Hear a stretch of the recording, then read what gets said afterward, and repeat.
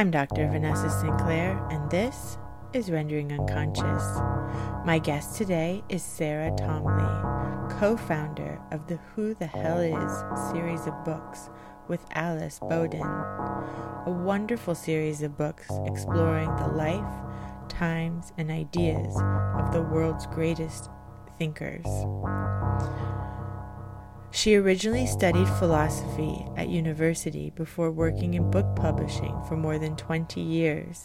As editor and commissioning editor for some of the UK's most prestigious publishing houses, Sarah has commissioned many best-selling reference books, including The Philosophy Book and the award-winning The Psychology Book from Big Ideas. More recently, she trained in counseling and psychotherapy, and her latest book, What Would Freud Do?, has been translated into 11 languages.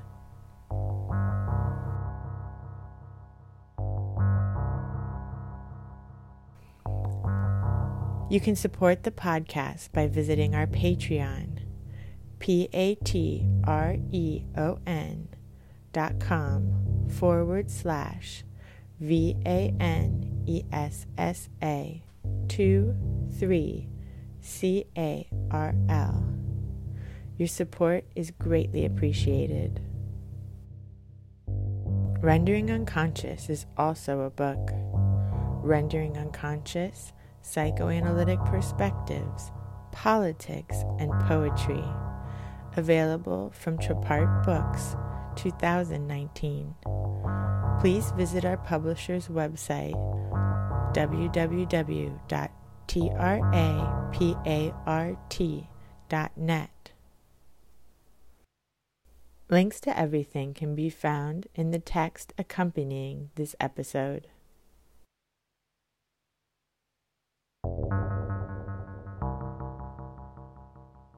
Thank you for inviting me on. I'm involved in it's a startup publishing company, and we are producing books that the aim is to introduce the ideas of really the world's greatest thinkers in a genuinely accessible way. And there are kind of two things behind this. One is that my partner, Alice Bowden, and I were... to be honest, we were very often finding ourselves embarrassed when in a conversation or reading the paper, when someone would mention a big name and one of us would be thinking, like, who the hell is, Karl Marx, I probably got a slight handle on, but there are certainly big names where these names crop up. And I think it's kind of awkward for people to kind of admit maybe that, like, we don't know who they are and what they did.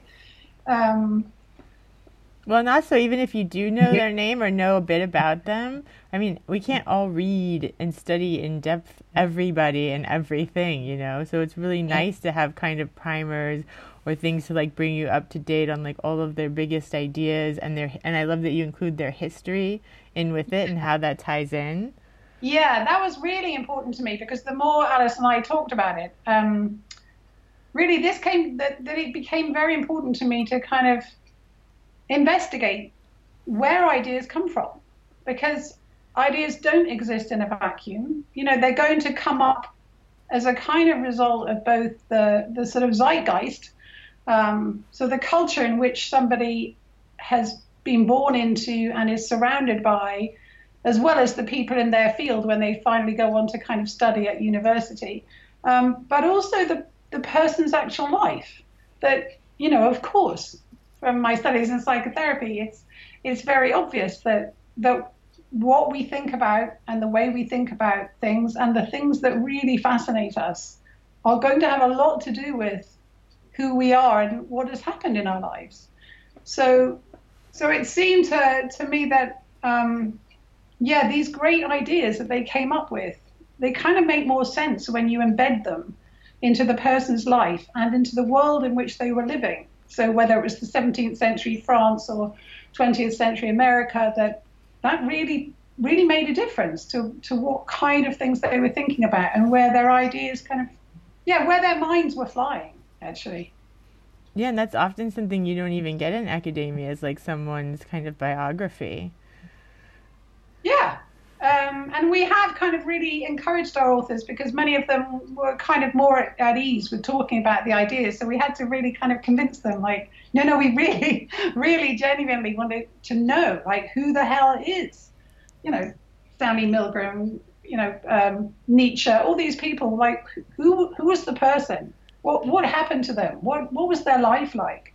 What was that world like? Because I think it really does genuinely help in understanding the ideas, as well as, everybody likes a story. It's good to start with the story. So the story of their lives and the world they're in, and the kind of intellectuals that were buzzing around them at the time, which is also kind of fascinating to get that intellectual context. Right, and it situates them in history instead of them just being these like names that are just like kind of floating around in this, pool of ideas that we have. And yeah, where they seem to be, like, as you say, absolutely kind of that they're weirdly free floating. And of course, that's not the case. Like, they weren't at all. Because, our book on Melanie Klein, obviously Klein wouldn't be here without Freud and the rest of the psychoanalytic community that was kind of already up and running. There's a kind of, and also then her own life is also kind of figuring in there. It's just, I don't know, I guess maybe I'm saying I find it really fascinating to learn about the person themselves, as well as the kind of almost drier actual concepts that were so hugely influential. No, I do too, and I think it really sets this series apart. And like I said, when I discovered this, I jumped right on it. I was like, this is an amazing idea and such a great project. Great, that's very kind. Thank you. Yeah. I also love that you just say who the hell is, and you don't put like little asterisks or stars, or you don't like cut it out. You just say who the hell is. Yeah, that did feel kind of risky, but I think it's because we wanted to reflect the actual thought that we both had of when somebody is talking about, somebody like Klein or Nietzsche or someone that in our the actual thought that would run through my mind is, who the hell is Nietzsche? Who the hell is? And it was like, well, let's just answer that question as fully as we can. Yeah, I think it's great. Yeah, so it's a lot of fun to put together. Yeah. Have you chosen who to do first? Well, actually, we kind of cheated to begin with because, Alice, my partner, is an art historian. So she really wanted to write a book on somebody called Erwin Panofsky, an art critic. He was kind of one of the seminal figures in art history. And I have to admit, actually, that, even I've got a degree in psychotherapy and a degree in philosophy. And when I looked at Panofsky's own work, I found it way too complex to understand. So although I'm not an art historian, I just said to Alice, yes, I think the world does need this guy's ideas translating into some kind of an accessible form so that we can actually grasp, because I could see that he was really important, but some of these people write in such an intricate way in their own words that it is very, very hard to grasp, especially given that we're not living in the same context and time as them. So there's a kind of almost a kind of not an updating, but a kind of clarifying for readers today of language that may have been more accessible 100 years ago, 200 years ago. Yeah, absolutely. And I love that you have Melanie Klein. Yes, we love Melanie Klein. Yes, and we're planning, lots of other books on psychology. We've got a great one coming up on Stanley Milgram. I think that'll be really fun. In fact, Stanley Milgram has been a favorite of mine since I, a very long time ago, watched a film of him giving a lecture where he was walking around a city talking about psychology. And in the middle of this lecture, he sits down at a kind of cafe bar. And this film is from the 70s. And as he's still lecturing to camera, a waiter comes out and says, "Would you like a drink?" And he says, "I'll have a dry martini." And then he just carries on chatting and lecturing while then drinking a dry martini, which I thought was absolutely fabulous. So I don't know if we'll get that in the book because it's fairly kind of not exactly an essential bit of knowledge, but I do like Mulga Malone. One of his fun idiosyncrasies. Yeah, yeah, yeah, and also because he was writing about authority. He was writing about the way that we are so incredibly susceptible to being ordered to do something by figures who are in authority or look as though they're in authority. And yet he was clearly not one to kind of stick to the rules at all. So there's probably something in there, and I can't tell you yet because we haven't. The author is still writing that one, but I think I think I'm really looking forward to that one. That'll be really fascinating. Then there's within psychology we also have one coming up on Piaget and B.F. Skinner, and then we basically are looking at producing books at the moment across 5 disciplines. So psychology, philosophy, art history, sociology, and politics. And we did originally have feminism as a standalone topic. And then we had a series of conversations, Alice and I, but also with some of our authors. And actually it occurred to us that really feminism is part of politics. That perhaps it was time to recognize that feminism is, it's a political movement. Mm-hmm. So famous feminists shouldn't be in this kind of standalone, almost strange thing just called feminism, but actually they should just be in the politics list because that is where they deserve to be. So the feminists we have books planned on will all be appearing in our politics list. Wonderful. Integrated, but also really kind of recognized as being political. That it's not some kind of bizarre women's studies thing off on its own, which I just think that's kind of been a way possibly of sidelining them and sidelining their importance. And I think when you put them within the political arena, alongside, the great civil rights, the people who fought for that, all those kinds of things that, they should all be in politics. Mm-hmm. So that became quite important, actually. Yeah, it's a really good point. I think you mentioned the word integration earlier, and I was thinking, for us, we're integrating very many things. We're interested in kind of the crossovers between disciplines. So Olympe de Gouges is an 18th century playwright who was also a fierce political activist who was put to death in the French Revolution. And it's kind of anything to do with crossovers and integration. So I guess really the kind of the reasons that I got particularly interested in this, I guess, is that because I have studied philosophy and psychotherapy, but I also worked in publishing for about 25 years and worked on some really great reference books. Like, I don't know if you know, DK did a series of books called the Big Ideas books. Oh, yeah. Yeah, so I worked on the first sort of 4 or 5 of those. So I was one of the main editors on the philosophy book and then the psychology book. And actually that was the first time that it struck me that in those books we did little biographies on the people that were being written about, sort of alongside some of the things they talked about. And it just struck me over and over again how many of the philosophers had spent a long time ill in bed as children in a time where there was obviously no TV or internet. And so they had had nothing to do except think.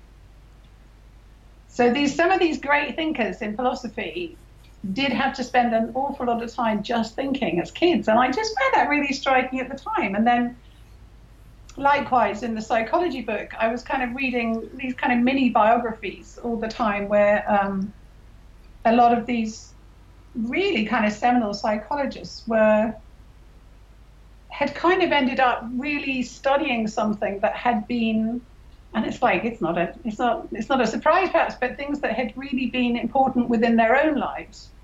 So kind of, I guess, one of the most famous ones is Erik Erikson, who, as you know, is like a great expert on identity. And it came about because his own identity was completely kind of in question. That he never knew who his father was. He was given the surname, the last name of the man who was his mother's husband when he was born, or just after he was born. But then his mother got divorced and married another man when he was 3. So Erikson had he had a father that he had no information on at all. He carried the last name of a man who left his life when he was 3. And he felt all his life that he didn't really know who he was. And then as he grew up, he suffered what he ended up calling an aggravated identity crisis. But identity crisis was his own term. Like, this was not really something anyone had studied before. And then actually almost, I don't know, is it by chance? Maybe nothing is by chance. But he ended up teaching art in a school that was run on psychoanalytic principles. And that kind of, there he got intrigued with all of that. And then he became a psychoanalyst. And then he produced, amazing work on identity. So yeah, again, it's the kind of incidence of somebody's fascination with something that's really personal to them becoming a kind of area in which their mind kind of goes swimming at great depth and then produces these really incredible kind of ideas. That's brilliant. I didn't know that about Erik Erikson. Yeah, I know, isn't it interesting? It makes perfect sense, yeah. Yeah. Another one is the French analyst Boris Cyrulnik, and I hope French people will forgive my bad pronunciation there, because that's clearly not right. But he was born in 1937 and his parents were Jewish, and he was born just before the Second World War. And then when Germany came and started to take control of parts of France, his parents were terrified about what would happen, and they gave him into the care of foster parents. As it turned out, just before they were arrested and taken to Auschwitz, where they died. So they thought that they had at least had him safe, but in fact his foster parents ended up giving him, sort of handing him over to the German authorities in return for money. And somehow he managed to escape, and he hid by working on farms, and he somehow managed to stay alive. And he ended up being an absolute expert on resilience and trauma. So yeah, this is kind of what we're seeing crop up over and over again, that it is something in their lives that really leads them to do this kind of really kind of sort of deep dive into something. And it's the deep dive that is essential for bringing out something new, I think. Yeah, absolutely. And when you are a psychoanalyst or psychotherapist, you see how these ideas and dynamics are at play in people's lives in whatever kind of profession they end up in. So it's really interesting to think about it when the profession is specifically about the mind or consciousness or thought or those sorts of things. Yeah. And the other thing that it brings to mind is, so Rendering Unconscious is also a book, and in the introduction of the book that I edited together, I talk about that because I think it's something that's not talked about in psychoanalysis and psychology in general enough, is like how many psychoanalysts were persecuted during World War II, and how many people, how many people died or committed suicide or practiced in secret during that time. Yeah. And then the great flight of all those intellectuals to America, which brought up all those kind of great cultural theorists as well. Adorno and the kind of Frankfurt School. There was a lot of that flight. And of course, then psychoanalysis is all about didn't Freud refer to it as a kind of archaeology, that it's all about everything that's hidden and buried and lost. Yeah. And how does that, and in what ways is that going to work its way to the surface? Exactly. And it's going to be in so many ways. Yeah, some of them helpful, some of them not so helpful to the person.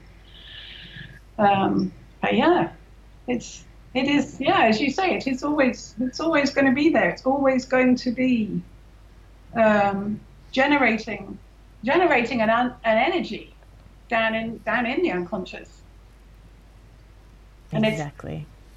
And you've got that energy. That's the kind of, I know Freud didn't he didn't include that as a drive, but just now I'm thinking, wow, that really is a drive. Actually, some of those are creating a kind of real drive into certain places from the sort of the built-up energy in the unconscious around certain things. It's kind of it is going to seek expression. Exactly, the return of the repressed. Yeah. But even sort of things that you don't know you're repressing, and I know that's kind of part of repression. But yeah, one of the strange things is that I think sometimes or maybe this is just me, who knows, thinks that the return of the repressed is that we kind of know what we've repressed, but actually we don't. That's why it's so bizarre when it comes up. And maybe that's why all these people have only been presented as kind of having these very clean ideas that came from nowhere. I don't know. Because these connections are not generally made between the ideas and the life. So it has always looked like they were just like chance, or or they were just like studying other people's ideas, but like in this sort of vacuum of tunnel of ideas. Yeah, which the more as you say that, I'm thinking, yeah, that's crazy that we ever even bought that. It just seems kind of mad to me to think that now. It seems like a cultural amnesia of sorts. Like the whole culture has repressed certain aspects of the culture and everything that goes along with it. Yeah, I think you're absolutely right. It's something about I don't know whether this is something to do with that rise of rationality from the kind of Enlightenment onwards, that somehow these ideas have to be kind of rational, clean, clear, not to be seen in any way tainted by emotion or subjectivity, maybe. That in order for them to kind of be accepted as big ideas, the people themselves had to kind of almost stand well back from them, as though there is no personal engagement. Yeah, that's a really good point. They have to be like objective truths and not something stemming from someone's childhood trauma. Yeah. That might have kind of muddied the ideas in some way, and that rendering them sort of less acceptable, I guess. Maybe, I don't know. We're conjecturing now, but yeah. but it's interesting. It's I can see that as a kind of possibility of the great fight that there has always been between objectivity and rationalism on the one hand, and subjectivity and some kind of allowance for emotions on the other. That's definitely an old fight. And I think we still kind of see that today, whether it's in psychology or anything else. This need for, or this apparent need for objectivity, and everything else is kind of worthless. I don't know. Yeah, and hopefully I think that's starting to erode now. People are getting more into the ideas of like truths being part of subjectivity, or being resonant between subjectivities. And yeah, do you think? I hope so. I hope so. Well, it allows flexibility, doesn't it? It does. That does seem to signify a move away from rigidity. I think that if we are allowed to begin to see that, gosh, like actually the really ancient Greek philosophers said that, that truth is, the idea of truth is that it's all subjective, that it really does depend on your perspective. What's hot to one person is not hot to another. everything is, yeah, the idea of different perspectives. And I'm just thinking as we're talking here, you know, this kind of ties in with identity politics and the other thing that feels like such a big switch at the moment, which is to begin to take away the absolute kind of primacy of the kind of white Western view of the world and of history, and to begin to really allow some of the other voices to be heard at last. And then the kind of the revision of how we have seen the history of the world so far, as it starts to be able to hear something from all the different voices that have always been written out of history. You know, that it is extraordinary, and it's so enriching. It's kind of exciting times, I think, because I think we are beginning to hear from just a much wider range of voices. And that's one thing that's a little bit depressing sometimes about working, well, especially looking at the kind of the big thing, or the big thinkers who have so far been acknowledged within philosophy and psychology, is that we've really only heard from the kind of white Westerners. We've not really heard so much from other people. So I'm really hopeful that these fields and all the fields will begin to get far more interesting as it kind of opens up to bring in new perspectives and voices, and all the richness that comes with that. Absolutely. What brought you into the fields of psychology and philosophy in the first place? Like, how did your interest start? Well, of course, classically with my own life.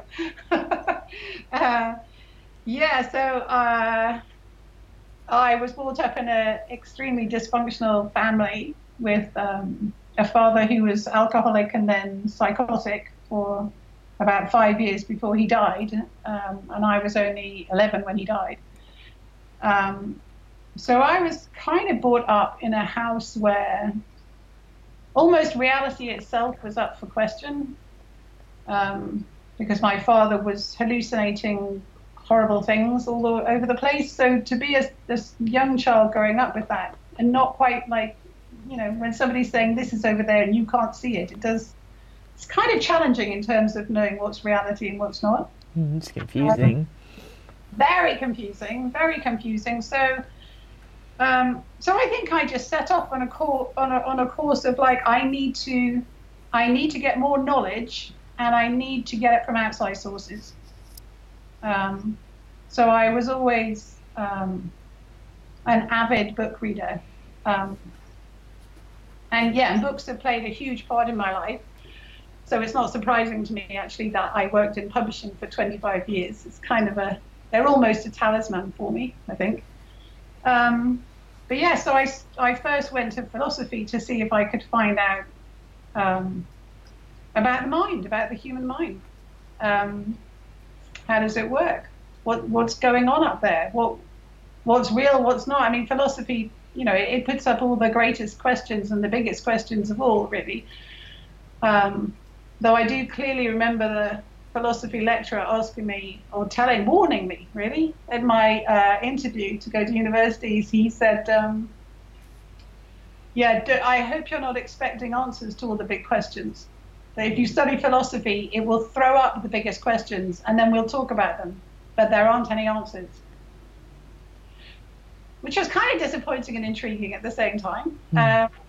So I love studying philosophy, and then I worked in publishing, so I kind of went back to the kind of back in love with the books. And so then it wasn't, but then I also did have, throughout my life, over the last sort of 30 years or so, I've had quite a lot of therapy on and off in different forms. And then in about 2010, 11, I decided to give that sort of full-time attention and really kind of dive into psychotherapy in the way that I had into philosophy, as a kind of different way of trying to find out how the mind works, what's real, what's normal. They kind of go around the same arena in the same way, in a different way, those disciplines.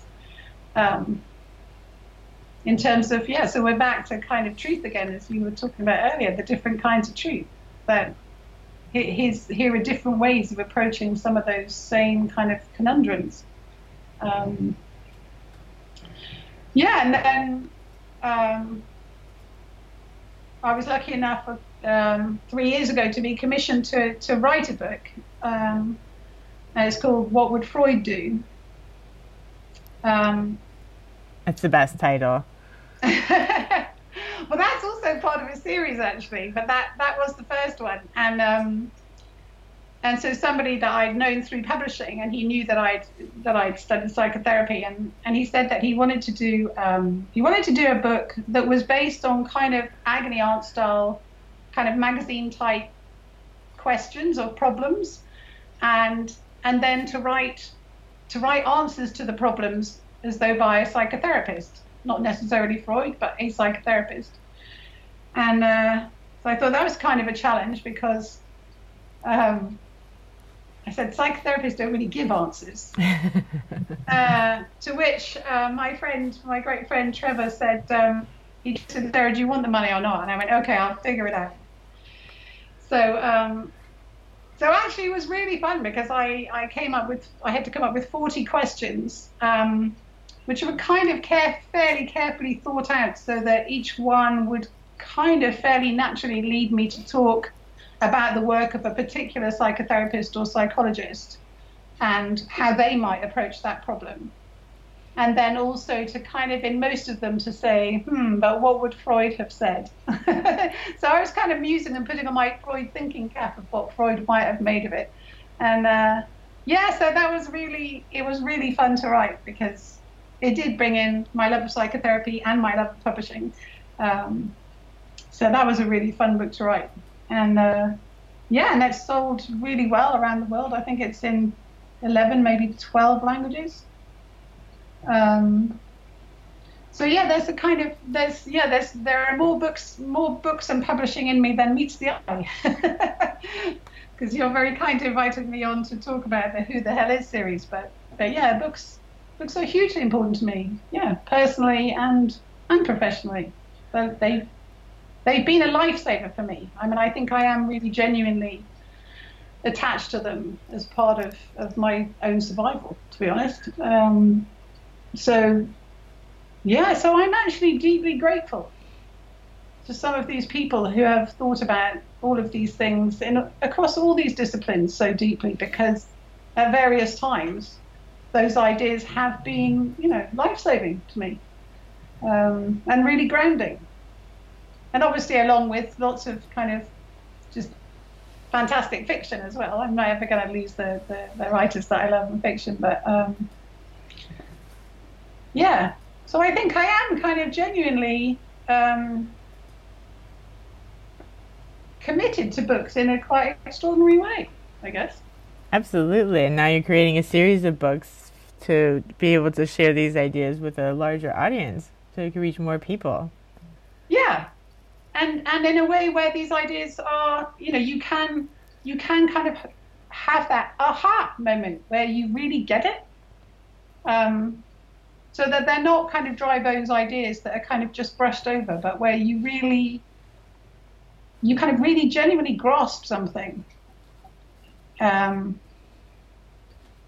kind of a strange distinction, but I'm hoping you know what I mean. Absolutely. So read about it, that you actually kind of grasp it, that in some way your mind does something quite difficult. It's like different. It's like the mind really genuinely picks something up suddenly and goes, I can do something with this. This is really genuinely interesting. This is like good stuff in some way.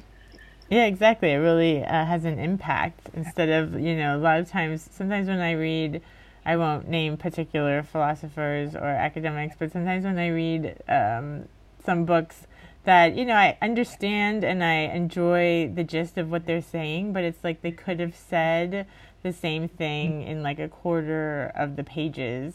And I feel like they just make things overly complicated for not really any reason except for maybe to impress other people or impress their colleagues or to be able to fill their quota of publishing they need to fill. But the idea is I really appreciate when ideas actually come forward in a straightforward manner, Yeah, and then you're absolutely right that actually all the time that I was commissioning reference books, there that was very often the problem, was that I was always saying to people, like, write it so we can really understand what you're talking about. And but the kind of desire to show off, it did very often totally get in the way, because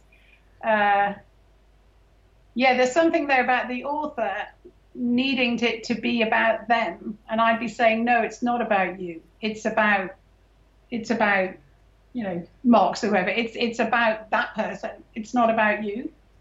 But yeah, that darn ego is getting in the way all the time. Yeah. And so I think that is really, in my experience, that has been a problem with commissioning these books, is that the author's ego does tempt them into a kind of into writing actually as obliquely as possible, as a way of kind of looking more clever. Right. And I'm like, I don't want you to be clever. I want the cleverness here has to go into really making it as simple as possible. It's kind of like the very clean, simple lines of Picasso. I don't want a great fussy thing. I want it as clean and simple as possible. And yeah, that is surprisingly hard for authors to understand. No, it is. It's like we know you're clever. That's why we're asking you to do the book. Yeah. But I think there's a kind of confusion on their part, that they think if they write it in very simple, plain English, that it will make them look dumber than if they write in kind of words with as many syllables as possible. And yeah, I don't think that's true at all. But I think people, a lot of authors do believe that. Especially if they're coming from academia, because I know, I trained as a psychoanalyst in New York, and I got really frustrated with the field, not because there's so many amazing ideas, and I felt like every time I'd go to a conference or a study group or a talk or whatever, it was always like the same. I mean, it was New York, so we had a lot of people, it was like 40 people, but like it was always the same people. And I was like, these are great ideas, and like we're talking to each other at this very small group for years and years on end, and I was like, I want to go get these ideas out to other people so that other people can have these like aha moments, like you said, or be impacted by them, and then like take them forward in their own way. And how do I do that? And so I started giving more talks about the arts and that sort of thing that would like reach an audience outside of the psychoanalytic community. But then when I go back and I give a talk now to like a psychoanalytic institute or philosophy department at a university or something, I find that because I do speak so clearly, I do get kind of looks of like, like it's like confused in the opposite way. It's like, why is she speaking so clearly? That's fascinating. That's fascinating. So do you feel like, they kind of, they don't want you to do that? Clearly. Yeah, what's wrong with her? I'm like, and I always have to find myself explaining, well, I try to say these things in ways that, don't use jargon, because some of you might not have read Lacan, so like I'm trying not to use Lacan's jargon, but still trying to explain his ideas, Yeah. You're naming one of the most complicated people ever there. Yeah. So I don't know. I'm kind of wondering what that's about, actually, because it actually does. It acts to lock certain groups of people out of the conversation. Yeah. And I do really think at the moment, I do think there is a kind of there does seem some excitement around learning at the moment, and I think like the TED Talks, which are incredibly accessible, but this need to sort of keep it complicated does feel, I don't know, is that conscious or unconscious? It does feel like it's a deliberate attempt to keep it within an elite, to keep other people locked out of that conversation. Yeah, I think so, and maybe to keep their position, like we're up here. Yeah. Yeah. And we're not going to help you understand, which is kind of curious in something like psychoanalysis, which is, I'm hoping that with a kind of aim of helping people, of being useful. So it's even stranger then, isn't it, in a way? Yeah, to me, absolutely. That it really confused me. I was like, isn't that kind of the whole point of this field, is to like help other people understand themselves and like feel better and not feel so neurotic or like they're shooting themselves in the foot all the time. So if we can like translate some of these ideas in a way that more people can understand, isn't that what we should want to do? And they're clearly telling you no. Yeah, yeah, you were kind of a traitor in some way. That they wanted to kind of. It feels like they did want to sort of shoehorn you back into that kind of deliberate complexity. Yeah, and then they'll say like, "Oh, you're like a pop psychologist," stuff like that. But on the other hand, like Zizek, for whatever anybody thinks about Zizek, like he took these ideas and he talked about them in the political arena, in film theory, in society, and things that people are experiencing. And everyone I talk to that's like under the age of 30, they've all come through psychoanalysis through Zizek. So like, bravo, Yeah, absolutely. Yeah, that is interesting. And he is also speaking with a lot of passion. Yeah. So here we've got that thing about emotion again, that he's kind of allowing subjectivity and emotion, and that is what's gripping people. Exactly. I'm sure it's affected by his personal history and where he's from and the times he's formed in, and then also relating it to like larger popular culture and film and society and politics that other people are experiencing. Yeah.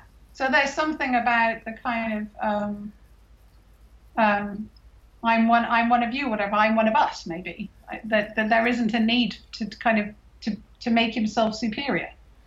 Yeah, and it's situated in our current times and in history, like you were saying, like more integrated.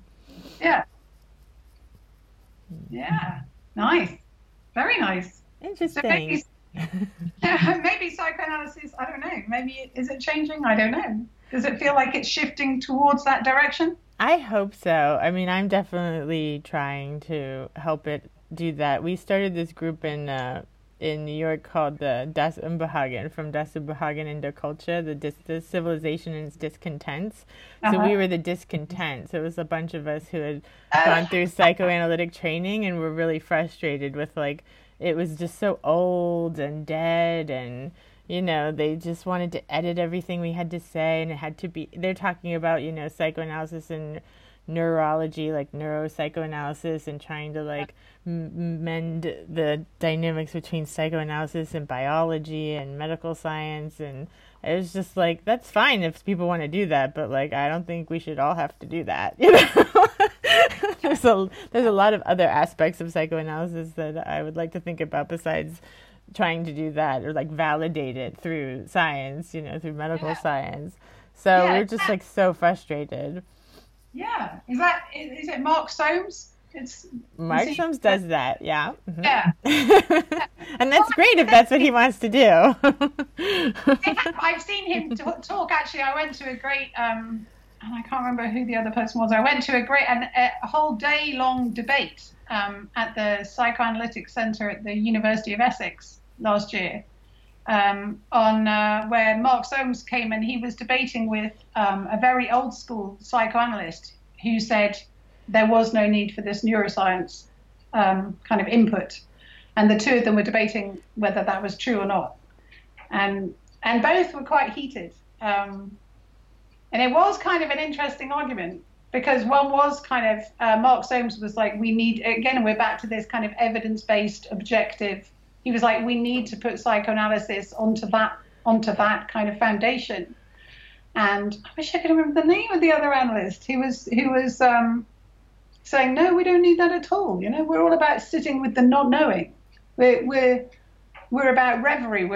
It's about letting a knowledge kind of come up. It's a kind of far more subtle thing, really. Mm-hmm. And yeah, they didn't, obviously I guess they were never going to reach agreement, but it was really fascinating to sort of see them really argue it out all day. And yeah, that was an interesting, yeah. So that's quite a big kind of topic in psychoanalysis today, I'm guessing. Yeah, it's an interesting debate, but I wish that they could coexist. If some people want to study it in neuroscientifically, that's fine, but they shouldn't put it on everyone else to say that that's the only way, or that's the only way to find truth, or that's the only way to validate psychoanalysis.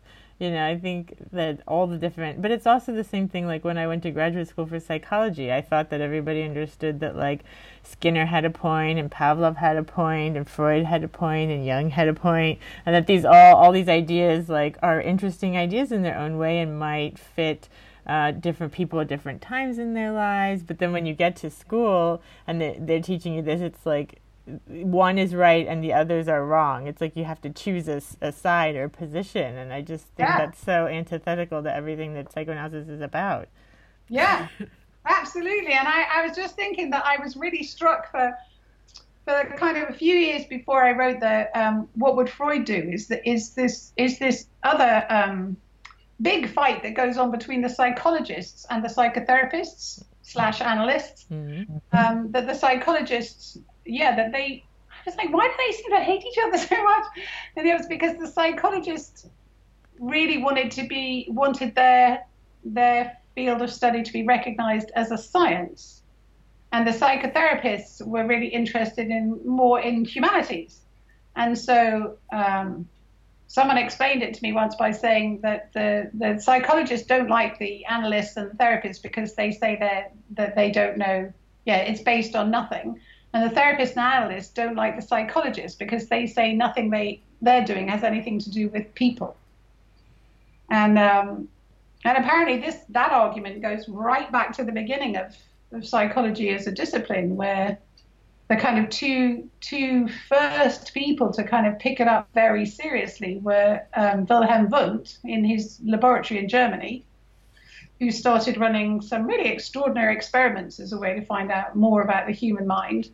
And then on the other hand, there was William James in America, who was studying his own mind very subjectively, really trying to work out what was going on in it.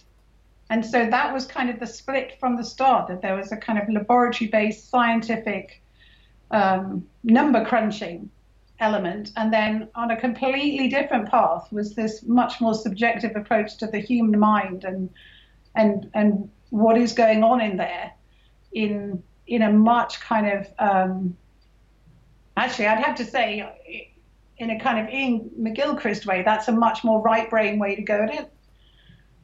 So, yeah, one half is doing that kind of much larger, broader picture, right brain take on it, and the other one is trying to narrow things down to the narrowest possible point, actually, and literally pin it down like a kind of butterfly in one of those old framed pictures.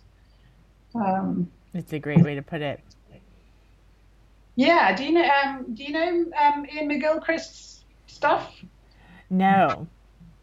Well, he has this graph. I'm not going to get into it. The kind of short way of understanding. He wrote a massive, I think it's about 800-page book on his study of the brain. And then, thankfully for most of us who didn't manage to get all the way through it, a few years ago he printed a 20-page book with just the main points. Thank you so much for doing that. But he kind of, what he says is that all mammals and birds, actually, that this thing that the brain has the kind of two parts and the corpus callosum running between them, and it's always there, and it's been there forever, so that there's a reason for it in evolutionary terms. And he says the easiest way to understand how the two parts of the brain work is that imagine you're a crow, that the crow has to be able to see a worm, like one tiny worm on the ground below it, so it can dive down and grab it to eat it. And that's what the left brain does. It really refines things down to these tiny, tiny, clear details. But also it has to be, the crow at the same time has to have an overall awareness of the entire world around it, so that it knows if there's a predator coming at it from above or behind. So you've got one part of your brain is scanning the kind of whole big picture all the time, and one part is just trying to narrow something down to a tiny detail and also grab it. So the left brain is doing this kind of grabbing of information or grabbing of worms or whatever it is. And I was thinking, that does kind of sound similar to this split between psychology and psychotherapy and psychoanalysis. the one is doing this much more kind of big picture kind of environmental sort of scanning, taking everything in. And the other one is just interested in one tiny thing. Yeah, pinning it down. And it reminds me of like, like CBT, so cognitive behavioral therapy. It's like, sure, when I'm having a bad day or something, changing my thoughts and like consciously taking a moment and taking some deep breaths and like reframing the way I'm thinking about something can help. Does it solve all my problems? No, but it's a useful tool. And that's why I don't, because even psychoanalysts that I know would like never give a patient that kind of tool, but like I don't have a problem doing that. If I could see that it could help someone like keep out of a panic attack spiral, then like why shouldn't I help them with that? And then go back to the usual talk therapy. Yeah. And it's that flexibility again versus rigidity, isn't it? It's remaining open to whatever comes up, and also open to whatever kind of solution might be kind of feeling like that's the one to reach for at that point. And when to go for the tool and when to sit with the not knowing. Right. That there's always going to be that kind of I don't know, instinct, judgment. I'm not sure what's coming into play there, but certainly that those two things are always going to be kind of side by side in a judgment with somebody, in sitting with somebody and working out what would be the most useful way to be with them that day in that hour. Yeah. Exactly. Well, is there anything that we didn't get to that you want to make sure we talk about? This is such a fun conversation. Yeah, I don't know. I think it's been you've taken our minds into the really quite fascinating kind of quarters there. That's lovely. What are you working on now? Well, I see clients as a psychotherapist, and I kind of split my week between doing that and commissioning and editing the books for the Who the Hell Is series. So I'm working on Marx, which is why he probably keeps coming up today, because I've had him in my head all day. A book on Karl Marx, Who the Hell is Karl Marx, and the great philosopher David Hume, Who the Hell is David Hume? So I'm kind of bouncing between those two great minds, actually. Wonderful. And then interspersing that, half the week doing that and half the week doing the psychotherapy. So it's all about minds.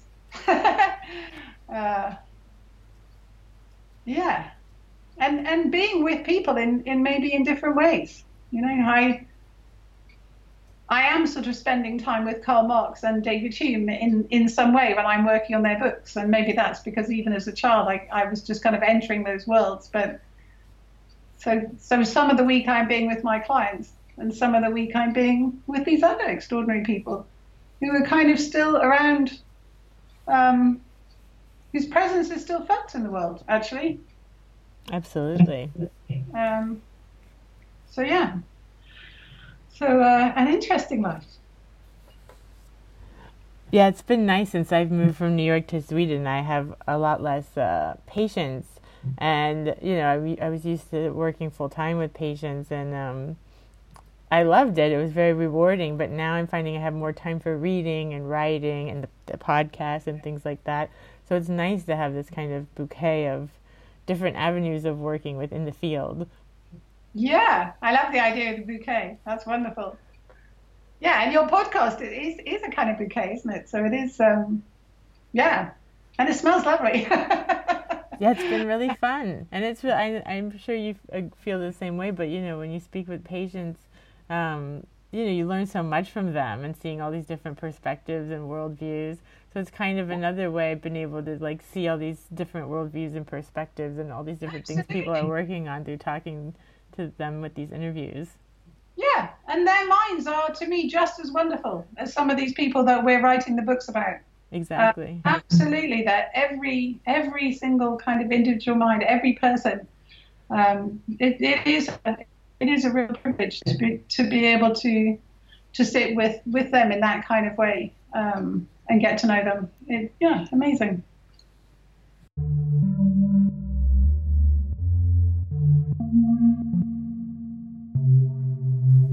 Thank you for listening to Rendering Unconscious. You've just heard a discussion with Sarah Tomley, co-founder and editor of the Who the Hell Is book series with Alice Bowden. For more information, please visit their website, whothehellis.co.uk.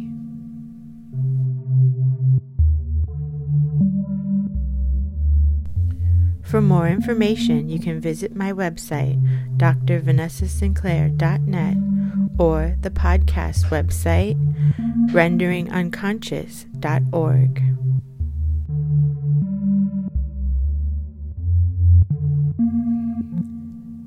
You can support the podcast by visiting our Patreon, patreon.com/VANESSA23CARL. Your support is greatly appreciated. Rendering Unconscious is also a book. Rendering Unconscious, Psychoanalytic Perspectives, Politics, and Poetry. Available from Trapart Books, 2019. Please visit our publisher's website, www.trapart.net. Links to everything can be found in the text accompanying this episode.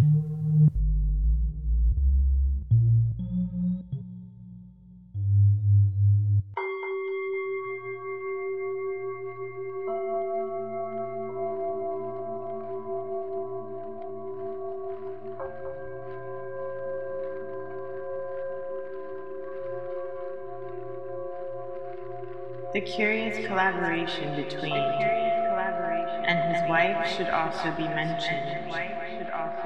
Chains, subject to extremely. This is an under whiskey ads, I notice. Science, reverence, this space is wish to live. It's just stuff. Sophisticated entertainment. Psychoanalytic, and that was your blocks actually form these words. Maggots, we want to live. Separation based on, and we all presence of, the complex. Interviewer, do you think such experiments were rare in the West, and have remained the best of places? I dressing up the view, my love soars. Thank you for little censorship, and so.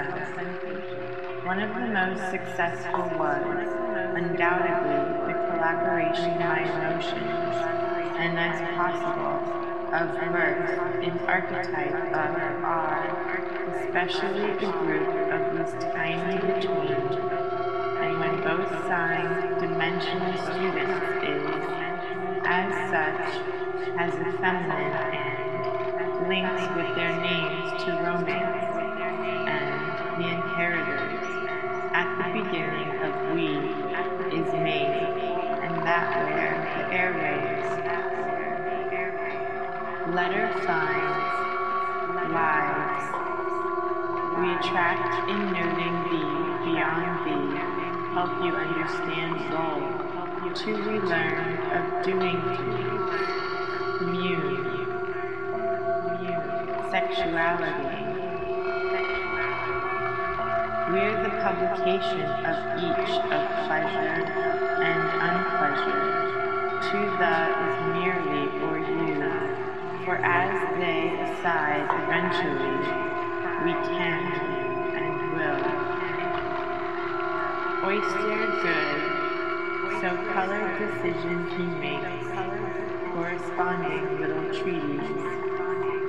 Comment present in the mind, but is no ignorant, human, sense, imprint, in mind, with her wedding dress,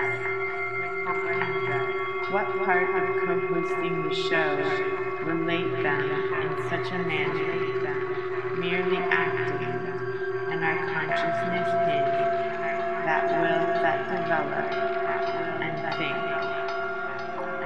I think back and from ancestors, but to break as his own by them, reinterpreted by the hate for us to superimpose. Old-fashioned candy of hope, what will happen mingly, everything come together, glue, aimed at a collective creation with the exquisite corpses, dream states, not processes. We try to estimate, ask a question, such as, and then when I'm Skyping, party game that led to such publications as Sleep, conscious to the topographical course has been. A coconut, leave the nut, have to be ink.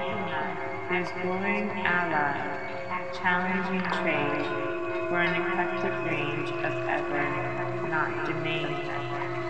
With discipline definitions that be, giving the most co-explored these. Writing, right. Scientists are already at large. Continually an artist-in-residence model, with the publication of soundlessness, and at present conceives the whole line emerging for new growth. Number of variations in mighty judge particles through radioactive sexuality. More old that shift, impure, every, who never grows. That's what I've already done. Scientists, I hope, will continue to do for their own right.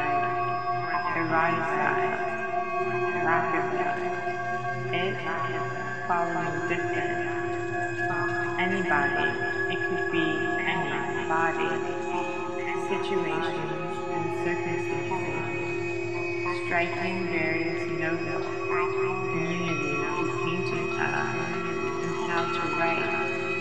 Already the ancestors of the century, in the same spirit established, be it in varying but concurrent, joined in writing a travel book, journey to a war, be it in the end of matter.